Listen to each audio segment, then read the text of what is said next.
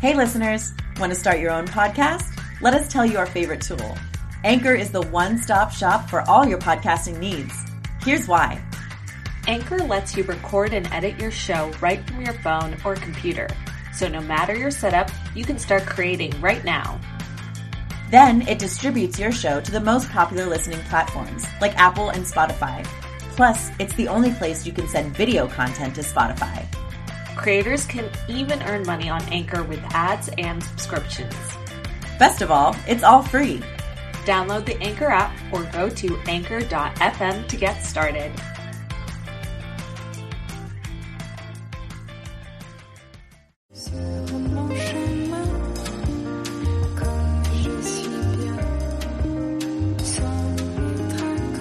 You are now listening to Femme Regard Podcast with Tessa Markle and Carolina Alvarez. Femme. Hey, fam. Welcome back. Hey. Hi. Hello. So, this is our, fifth episode? I can't count. I can't count. Whatever. I can't count this morning. Well, guys, we batch these out too. So, we've been recording pretty much nonstop, Friday or Thursday, Friday. Now today is a Monday. So yeah, our brains are dead, but our guests are awesome though. Well, facts, girl. Yes. Facts, chica.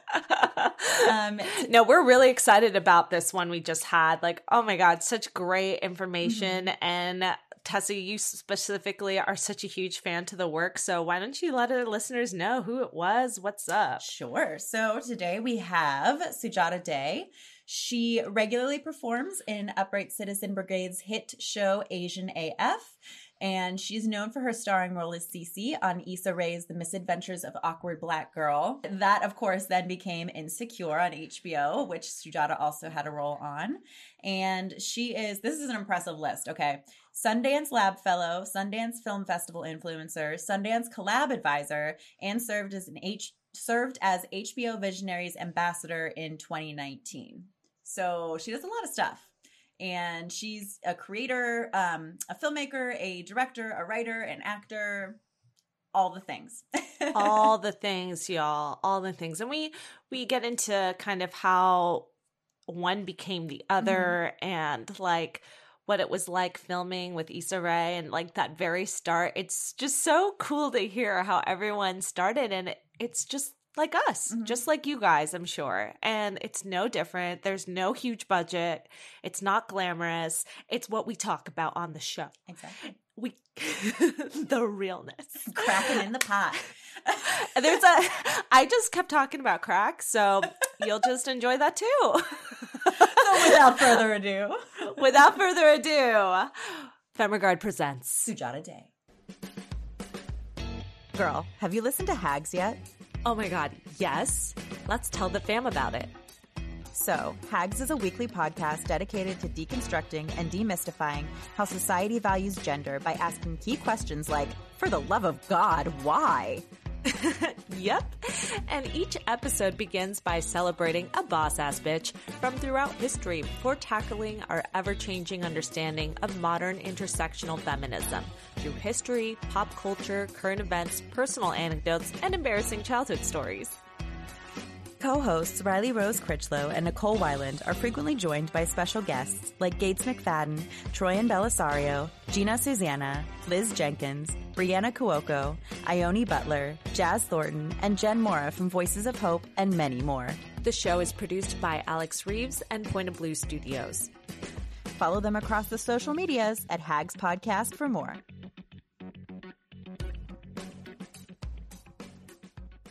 I am super excited about our guest today. Sujata is from Greensburg, Pennsylvania, which I know some of you listening are friends and family from home, so you know exactly where that is.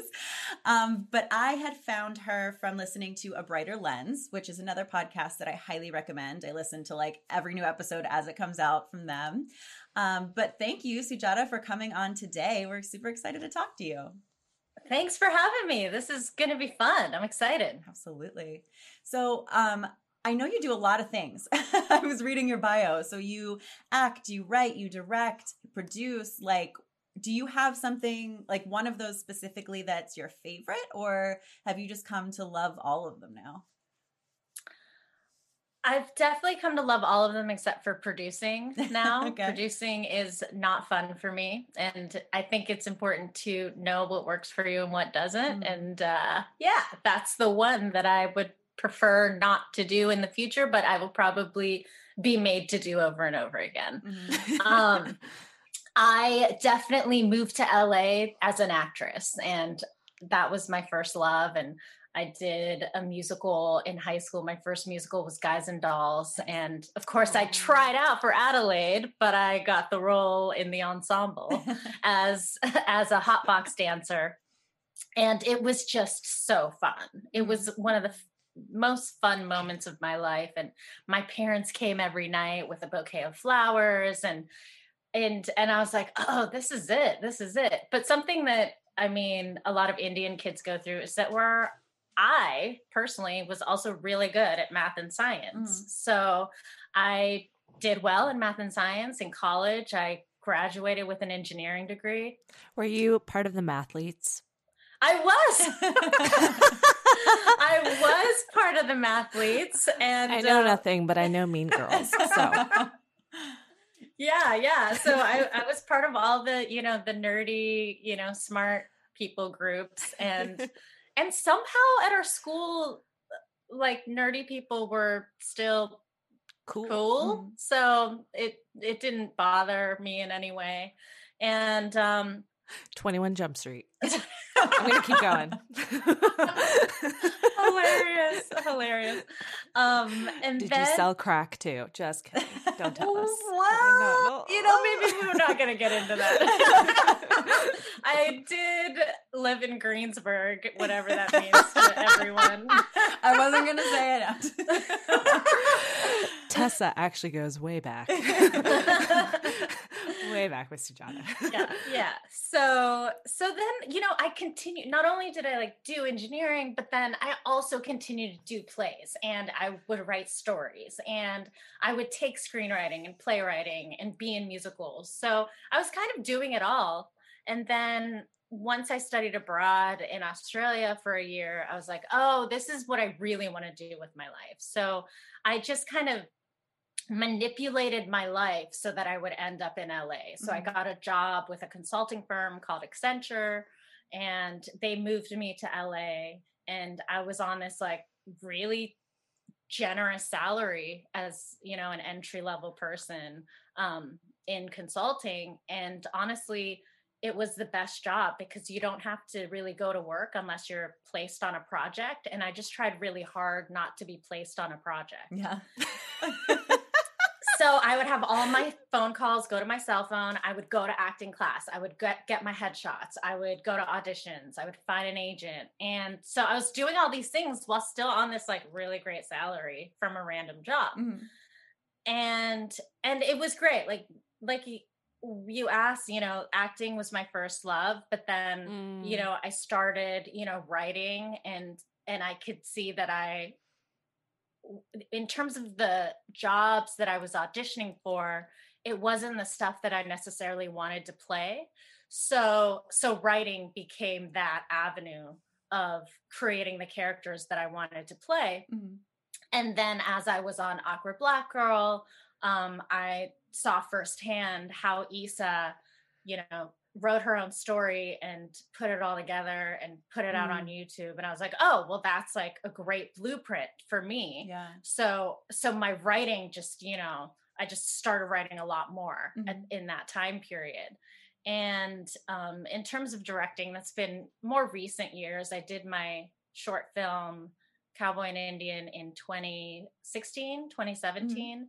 And that was really fun. And I just super enjoy directing. I think actors make really natural directors because we understand what actors need. Preach.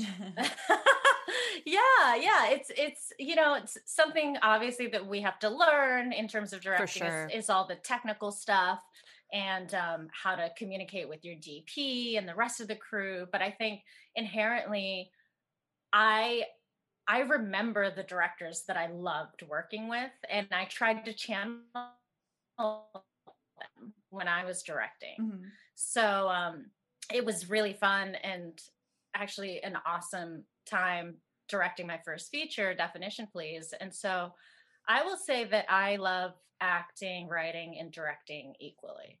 Okay. It's so funny. Someone the other day asked me the same thing. And I was trying to say, like, because Tess and I both started out as actors and as well, and branched off similarly to you. And it's funny when you write something too, especially something so like personal and it just comes out of you, you get that same actor high that you first fell in love with. It's like that same performance high, but in a different way, if you know what I mean. Anyone else out there know what I mean? It's because it's still, it takes longer. Like that performance high you get as an actor on stage, musical theater, that all that energy, it's much easier to get, and that's why we become addicts and like crave that, because it's just like the most connected soul visceral experience you have with your partner or the audience, whomever's watching or you're playing off of.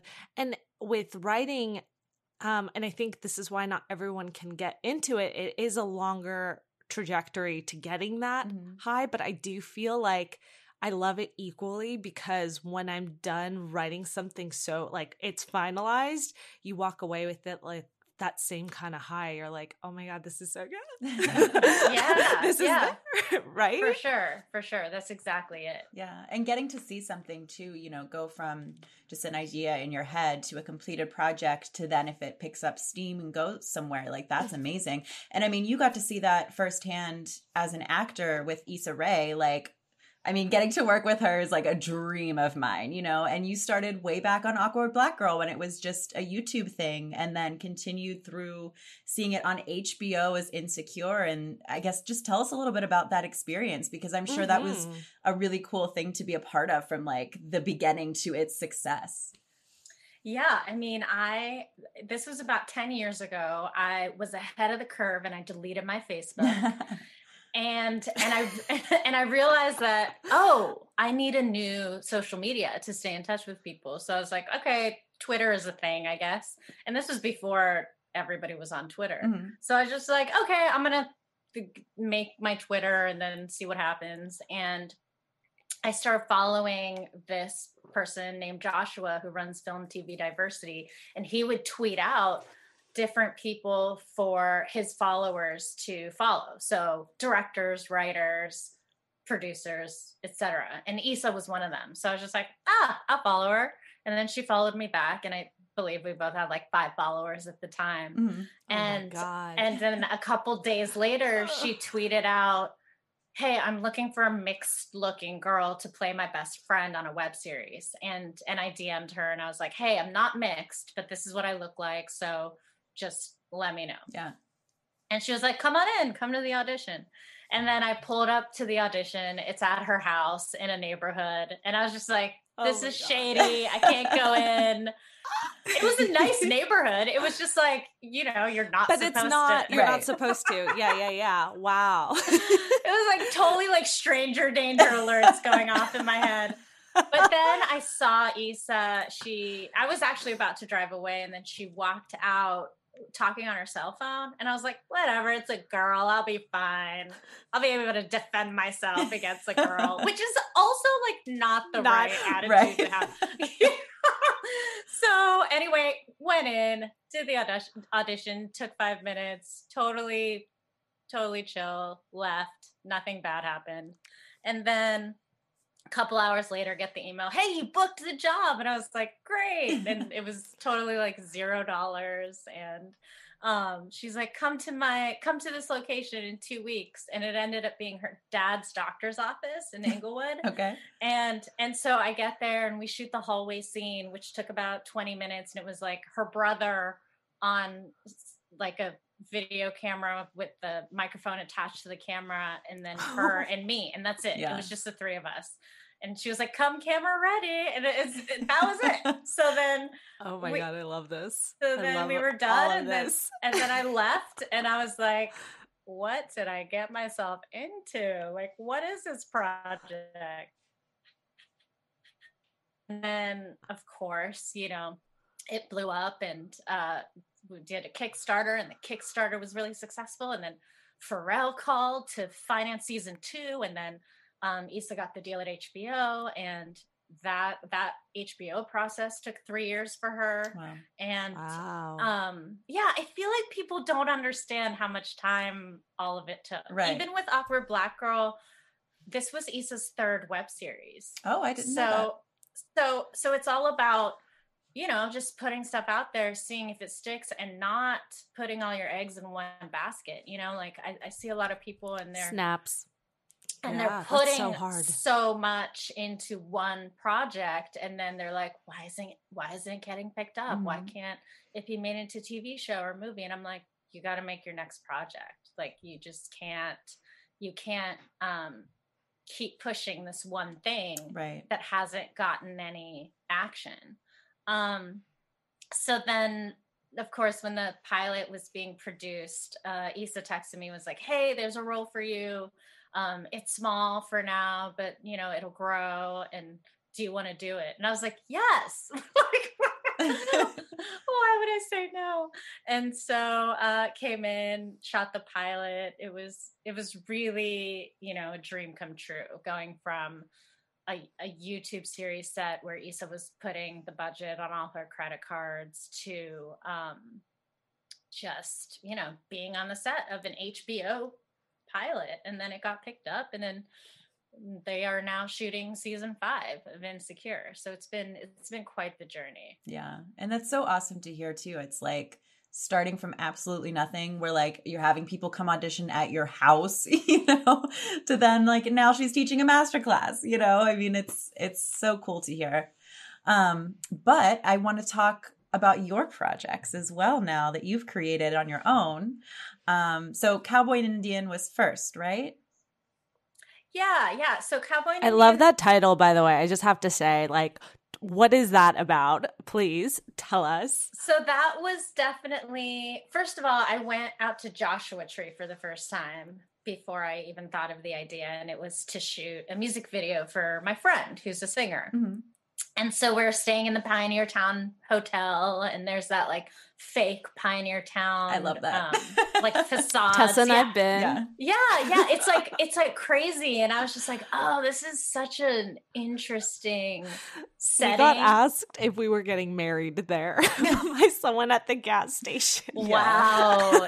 Yes. It's real interesting out there. Let me tell y'all. Yeah. So I was just, my creative juices started flowing, and I was like, oh, I'm Indian. There could be like a play on words of like, so I went through a couple different title ideas in my head, like cowgirl and I don't know, something, and then I settled on Cowboy and Indian.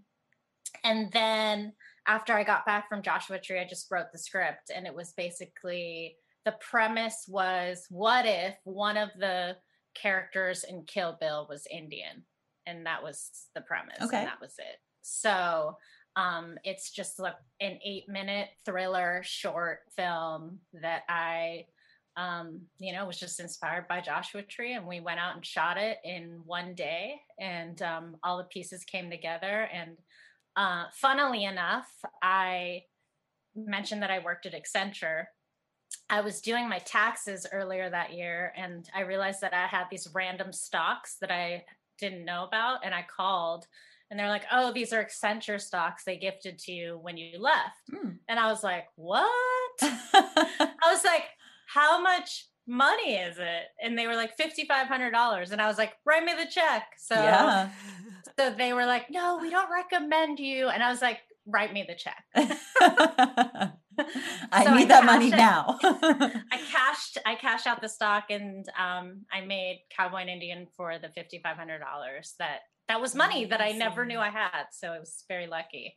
And then, just made all the plans and went out to Joshua Tree, shot at an Airbnb, and, in that area. Mm-hmm. And it came out exactly how I wanted it to come out. And I was really happy with it. And I've sold it twice to 2 studios, to be made into television show. And yeah, I would say that done that with my first short has been pretty awesome. Yeah.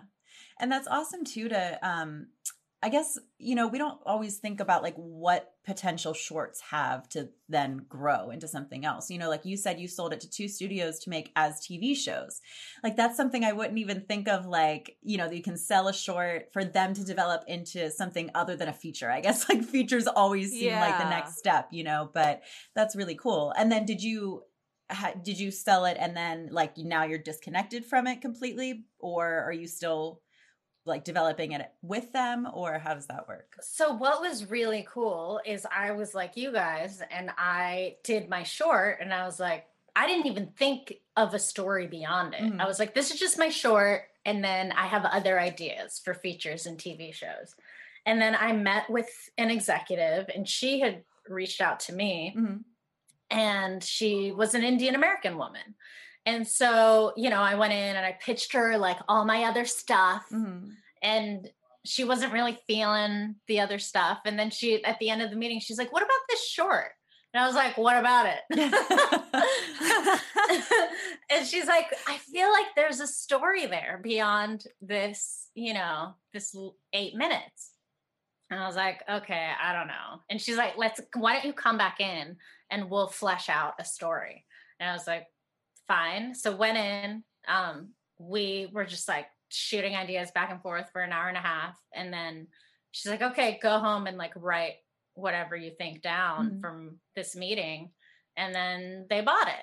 And I was like, this is wild. Like but I will say it helped that she was an Indian American woman mm-hmm. who like just totally got the short and got what I was going for. And we developed it into this really cool idea. And basically this studio got, at the time, got caught up in a merger. So mm-hmm. then they returned the rights back to me. And then 6 months later, it got bought by another studio. Okay, nice. I think that's a great example of how people get producers, investors, or you know, television networks to pick up your work. At the end of the day, they also, when you're pitching to them, there's something about that project that they want to feel invested with, because mm-hmm. it's going to be their time, energy, and money putting on the project that they go along with. So I definitely think it's so telling there, right then and there, like she was emotionally invested, and that's why she picked that one up. And it's always good to have, like you said earlier too, like multiple things, because you just never know. But like what's going to resonate with a specific person to go that extra mile with the project mm-hmm. that you're like, I was so done with that. That was a short. But right there, it's like she was just invested. She's like, this connects to me, and I'm gonna take a chance with this. Yeah, that's exactly how it was. So I think that's so cool. That's so cool. You're like, I know. And yeah, I never would have thought like with a short that's in a way like Tess and I we're like have some proof of concepts in the work. I guess that's kind of like the same idea. It's again, not the full feature or television series, but you get an idea for the world and the characters and the message, you know, that you were bringing forth. So mm-hmm. I guess, yeah, they make just as great pitches to evolve to a full either series or film. So that's really cool. Yeah. I think a proof of concept is really the way to go nowadays. So even if you tell us why. So even if you have, let's say you have this 90-page feature, or you have a half-hour comedy, or you have a 60-minute drama, right? Mm-hmm. So if you take like a great scene out of any of those, or if you make some kind of like beginning, middle, and end out of any of those projects and make it like 5 to 8 minutes long, I would say, then you have created IP. Mm-hmm. And that is the magic word for every single executive in town. As soon as you create that little video, like I said, with the beginning, like they bought, like my Cowboy and Indian festival circuit. I don't own it because if you go through the film festival circuit, even if it doesn't, you don't have to get into Sundance or Tribeca or South by. There's so many women film festivals. There's so many.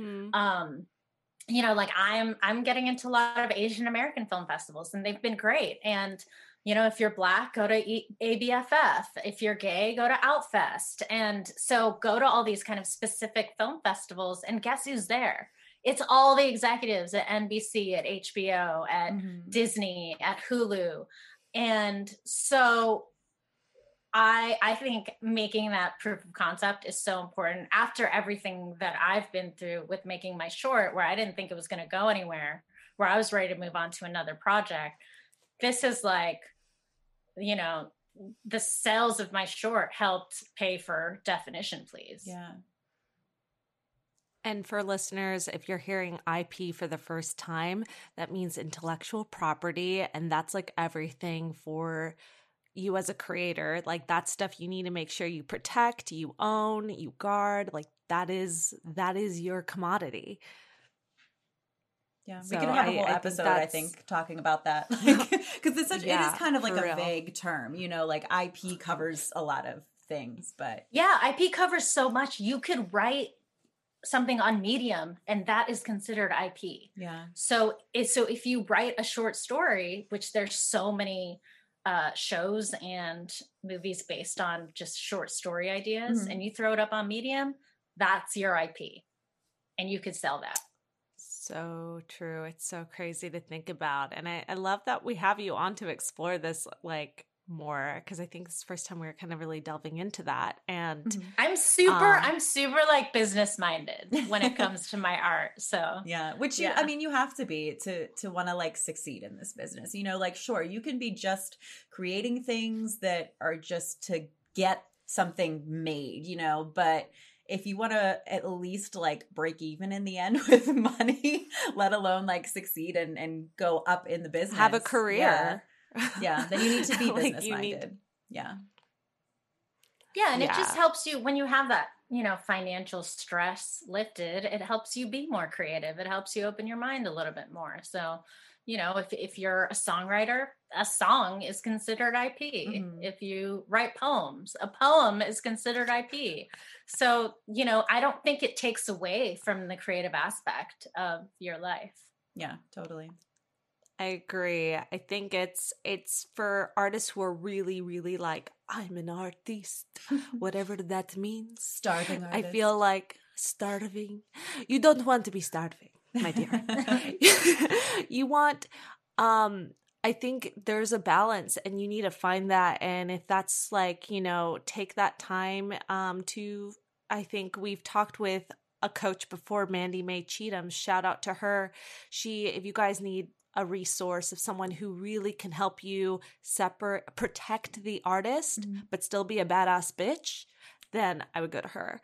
Because her coaching helps you really protect the artist, but understand that it's a business that you want to own. And like, I love that you said that when you have that financial stress lifted, you really feel more free and able to focus on your craft and your work. So, did you find that you had to like work that out for yourself, or were you just like born businesswoman and worked it out? Like, where were you on the spectrum? Yeah, I was never really a struggling artist, because part of, the whole plan of moving out to LA, I got moved out by a company. I saved a lot on those relocation fees because I was frugal. I saved my money when I worked at Accenture and only paid for things that I needed, like the headshots, like the wardrobe that I needed for auditions, and, lived with roommates. And a really good friend once said, Yvette Nicole Brown, she said, you need to live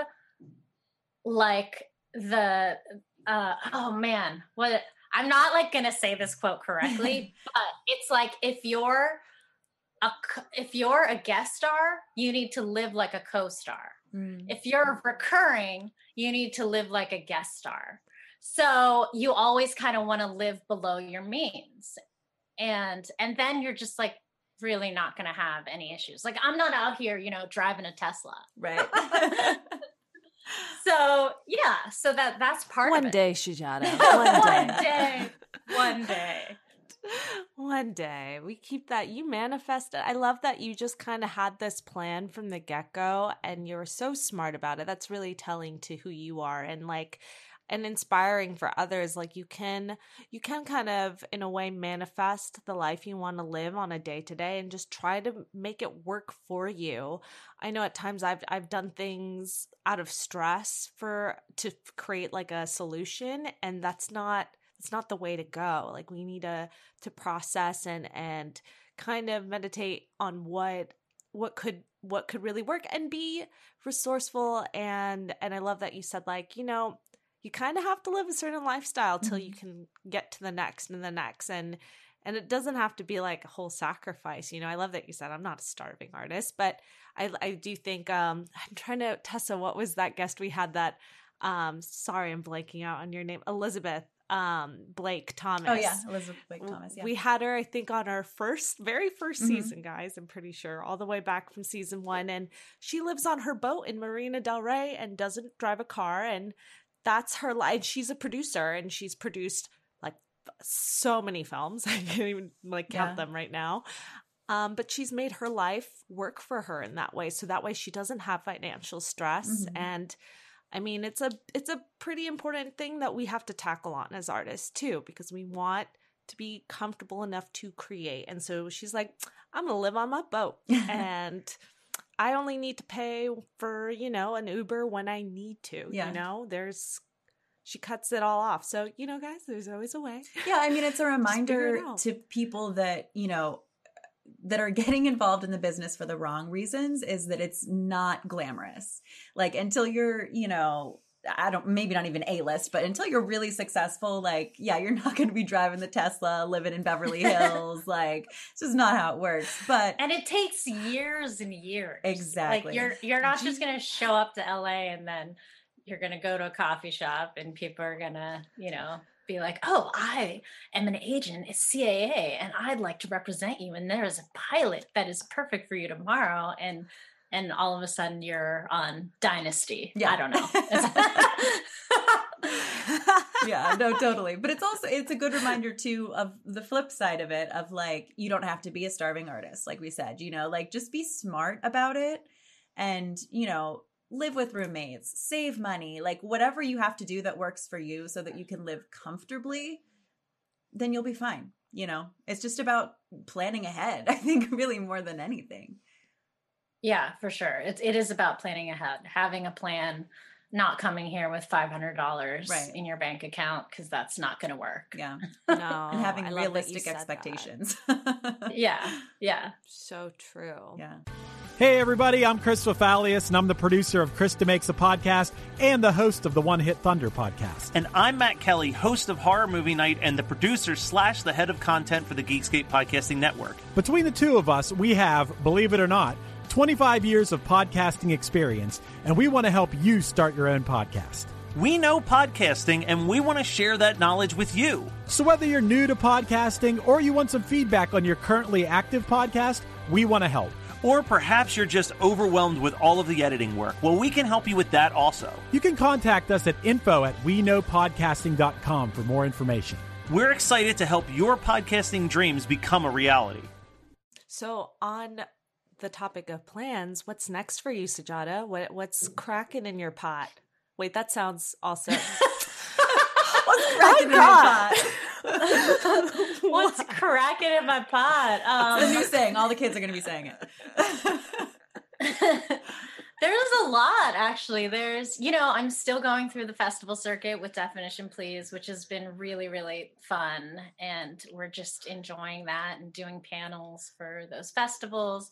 We have Seattle Asian American Festival coming up and Colorado Dragon Film Festival. And are you flying for those? Sorry. No. Are you traveling? Everything is virtual right now. Everything since pretty much March has been virtual. And we did have to make the decision of, are we going to do these virtual film festivals or are we going to wait? And I'm right. That's why I'm curious. And I'm really glad that we didn't wait. And we premiered at Bentonville, which was a really awesome, fun festival. And I came back there as an alumni because Cowboy and Indian was there as a short film. And yeah, I actually have been really productive over the quarantine. I wrote 2 features and a pilot. So I am out pitching right now, and I'm just, developing a book idea, and I have 2 TV projects at places. So we're working on those. So just staying really busy, actually. Yeah, that's awesome. Like, yes, we love that 2020 to 2021 energy. Yeah.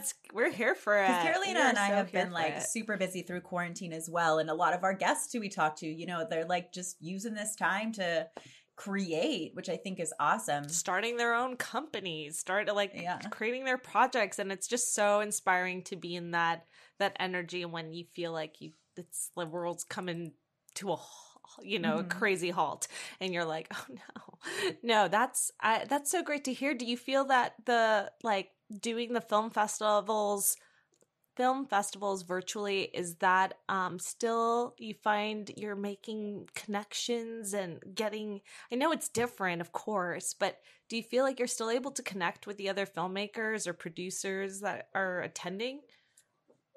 I think they're trying to do the best that they can, and they'll set up happy hours for us, and filmmaker get-togethers via Zoom, and then we'll break out into the smaller rooms and be able to talk to each other.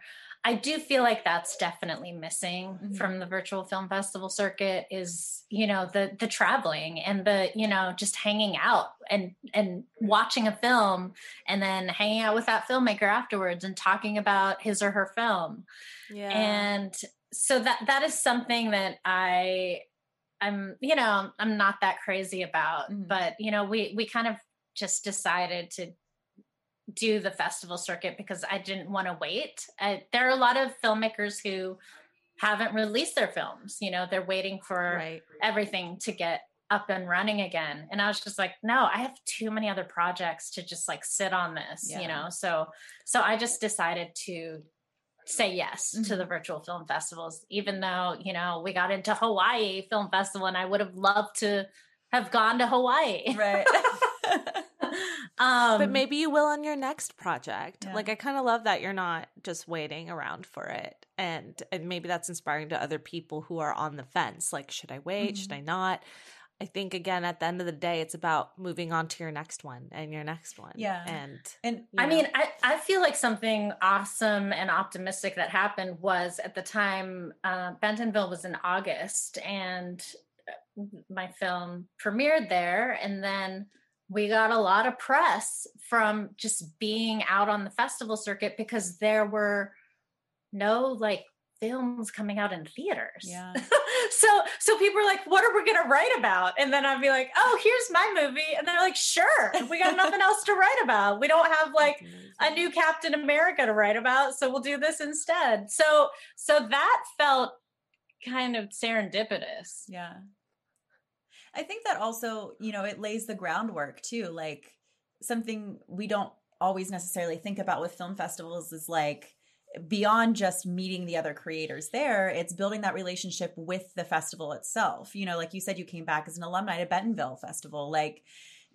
When you start building those relationships, a lot of them have quote unquote sister festivals and stuff, and it gives you a connection to those people. And so right now when it's, maybe not as exciting and you don't get to travel and you don't get to meet as many of the creators, you're still laying those groundwork relationships. So that's pretty important too, I think. Definitely. The lead programmer at Bentonville, Drea, she introduced me to 3 other festivals that we played at. Yeah. So that's exactly what happened. And those were festivals that I did not have a prior relationship with. So now I do. And, on my next film, I'll be able to just hit them up directly and be like, hey, do you want to play my second film? Hell yeah. Network girl. Love that. She's got some fire in her pot, y'all. You better watch out. Or watch yes, watch out for her films. Where can people see some of your latest and greatest work?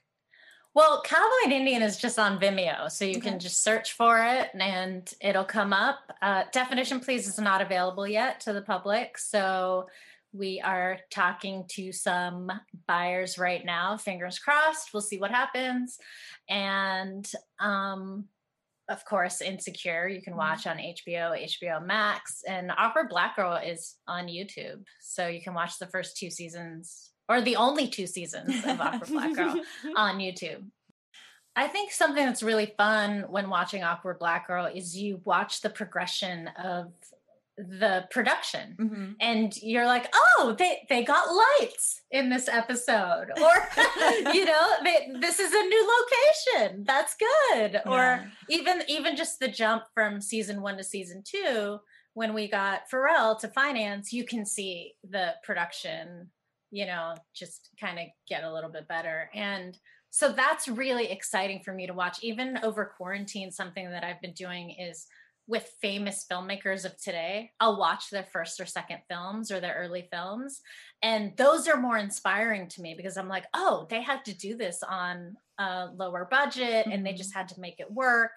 And so that's something that I've been doing just to, get my inspiration going. Yeah. And that's smart too. I think, once you've been involved in filmmaking, I'll word it that way, whether you've actually like created your own thing or not, like you get how things work and you notice those things that you're pointing out, like, oh, they got lights this season or whatever, So yeah, it's once you have that mind like turned on, it's really good to watch things as the creators progress. Yeah. Yeah. Cool. And to know like what you could possibly do on your first project when you have like no budget. It's like, well, these directors did it like this too, and good news is we have better technology these days, so hopefully your first film will be better. It's inspiring. I love that you said that, because it does show you kind of like what they had to work with. And again, if you're producing your first project, you can really get inspired that it's possible, and they had to move on to their next film too. It's all a learning progression. So yeah, I'm excited to look back at those episodes and see how it like just begin to flourish and transform. Yeah, check it out. Yeah. Sure. And as far as beyond just watching your material that you have out there, how can our listeners find you social media wise? You want to share your website, all of that stuff? Sure. I'm just www.sujataday.com. I'm on Facebook, Instagram, and Twitter, Sujata Day. Also, Definition Please has all of its own social medias, Definition Please at Facebook, Instagram, and Twitter. And yeah, you can kind of follow along, and I'll let everyone know when we get that streamer on board to show Definition Please. Yeah, please reach out to us again. We'd love to help you promote that when it's ready and everything. So yeah, you're part of the Femme Fam now. Yay, Femme Fam. I love it. We love it, Sujata. Thank you so much for taking this appointment with us. It's been nothing but pure joy. You're so sweet and fun and smart. I love that. Thank you.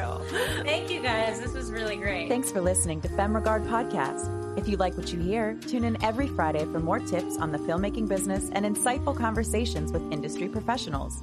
We can only grow with your support, so please subscribe, share, rate, and review. You can also join the Femme Fam on Patreon. For more on us, check us out at femregard.com.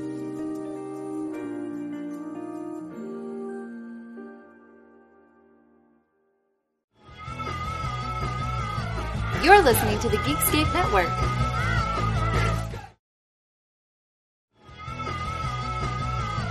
You're listening to the Geekscape Network.